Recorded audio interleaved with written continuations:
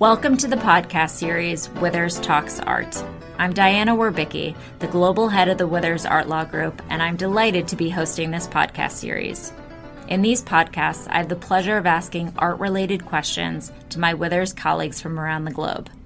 With me today is Xanthi Locke, a partner from our London office, and Patricia Lee, a partner from our Greenwich, Connecticut office. Both Xanthi and Pat have a wealth of experience advising clients on banking and corporate finance issues. Today, we'll be focusing on art financing and loans. Before we begin our discussion, I would like to remind you that anything discussed in this podcast is for informational purposes only, and we are not providing any legal advice. Hello, Xanthi. Hello, Pat. Hi there. Hi. I think it's always helpful to start with a little bit of background and give listeners some context. Art loans, and when we talk about art loans, we're talking about bank loans with art as collateral. Generally, the offerings that we see are two types of structures. Pat, would you mind walking us through those two different types of structures? Structure number one is where the lender is looking at the total credit of the borrower, their total assets, and they are lending based on the total credit of the borrower in the art. However, if they're in event of default, the lender could then go against any assets of the borrower. The second type is where the lender agrees that if there's an event of default, it will only take action against the piece of art that is the collateral.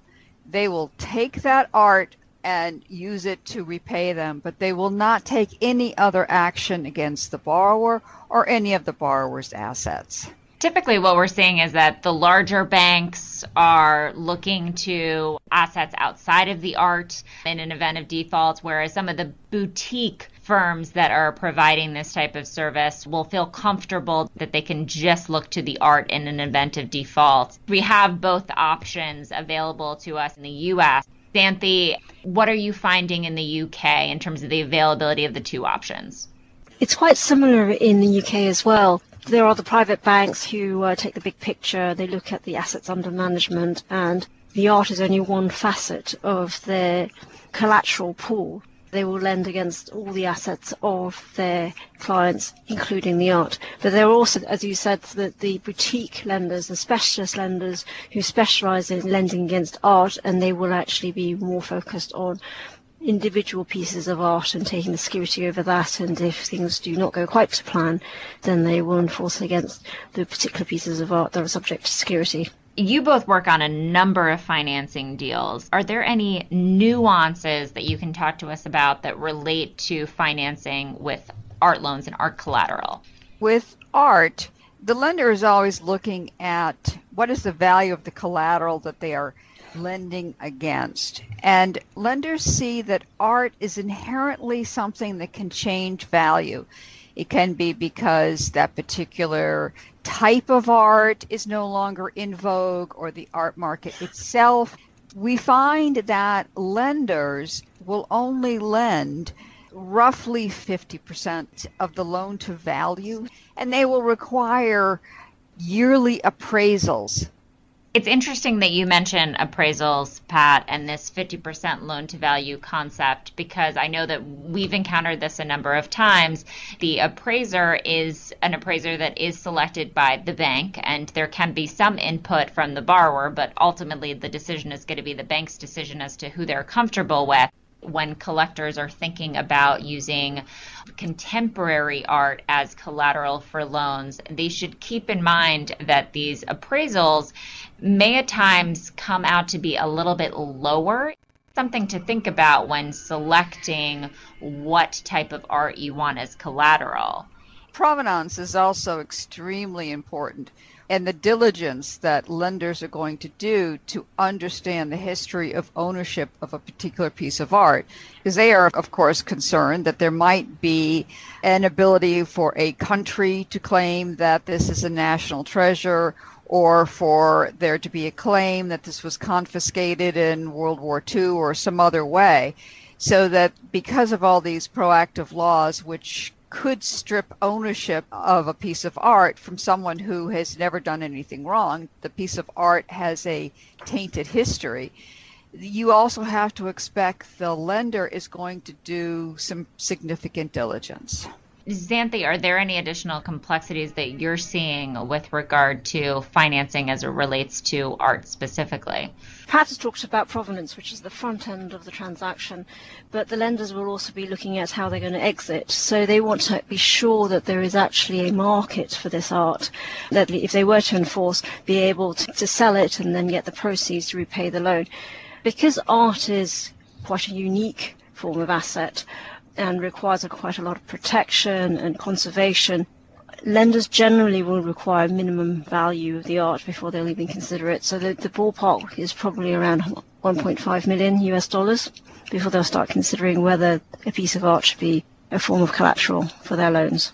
You mentioned, Xanthi, the exit strategy, and this we see come up quite a bit when we look at provisions in a loan agreement, that typically in a financing situation, death would be an event of default. But in a scenario where art is collateral for a loan and the borrower may very well have been looking to have the art sold to pay back the loan, that puts us in a very difficult position, given that with art as a unique asset, this is not something that you can just sell the next day. That is something in terms of exit strategy that we look at differently for art financing. Another way in which art can be used is as a tool in an estate administration. If there are, for example, large taxes that have to be paid, you can borrow against the art to pay these taxes while determining whether you're going to sell some of it or if some of it's going to stay in the estate or not. That's a really good point, Pat. We're not looking at these art loans in isolation.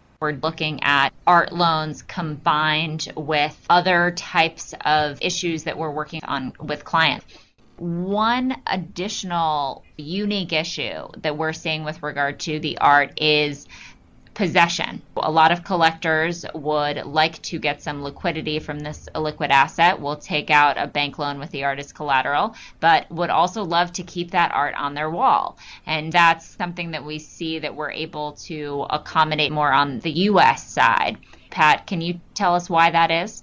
The United States has got the Uniform Commercial Code, which permits a lender to file a financing statement against a particular borrower, listing that piece of art as being something against which they have a lien.